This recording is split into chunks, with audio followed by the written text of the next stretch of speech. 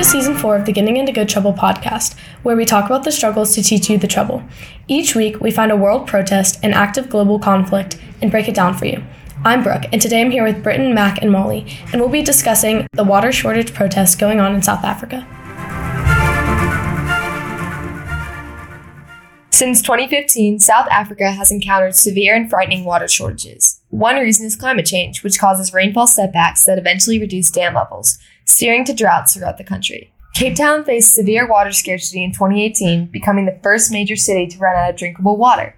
Water scarcity also affects the way water resources are distributed throughout the country. Water is a very unevenly distributed resource throughout South Africa, and it has been like this ever since the droughts began. Protesters believe, no matter your economic status, everyone deserves the essential resource of water.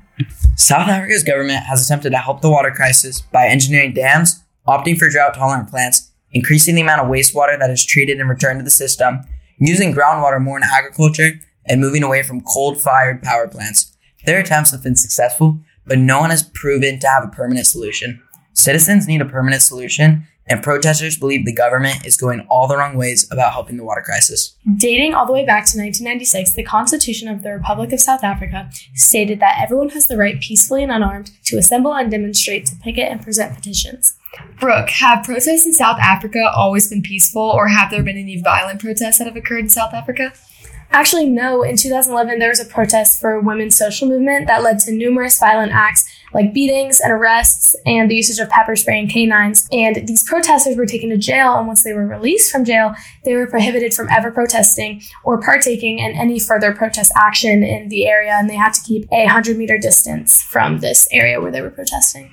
I think it's crazy because even though these people had to deal with the beatings, the pepper spray, the canines, and going to jail, 3 years later, another protest occurred. This one was about water shortages. The issue of police brutality in South Africa keeps rising, and the death counts keep going up by shootings because of protests. That protest from 2014 is still affecting the people in South Africa, because last September, protesters actually shut down South Africa's longest highway.